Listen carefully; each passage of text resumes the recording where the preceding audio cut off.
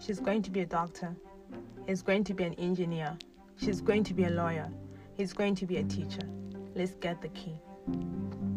Sunrise, eyes open, light of the day that you hope can bring a better future, heading straight to the doors of where dreams are said to become reality, ready to take over the world.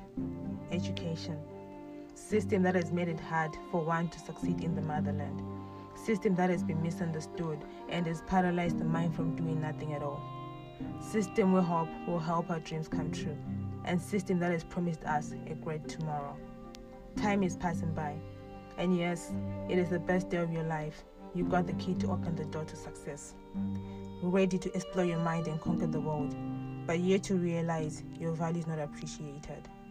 Trying to get it all right. Time is passing like you never existed. What am I? Who am I? What should I do? Where should I go? With the hope the motherland will hear your cries. Passing through all stages in life, it's not your fault. But I mean, being so intelligent, but yet the poorest. Does that even make sense at all? Where is the intelligence going to? What happened to a better tomorrow? The motherland seems to be swallowing our dreams.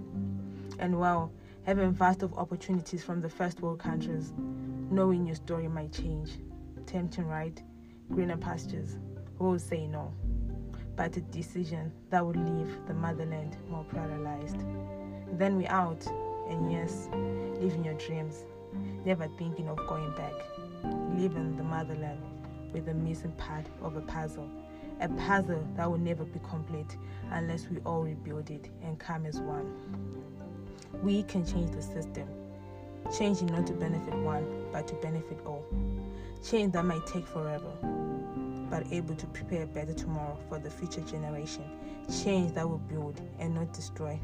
And change that would teach each and everyone that we all hold the power to change.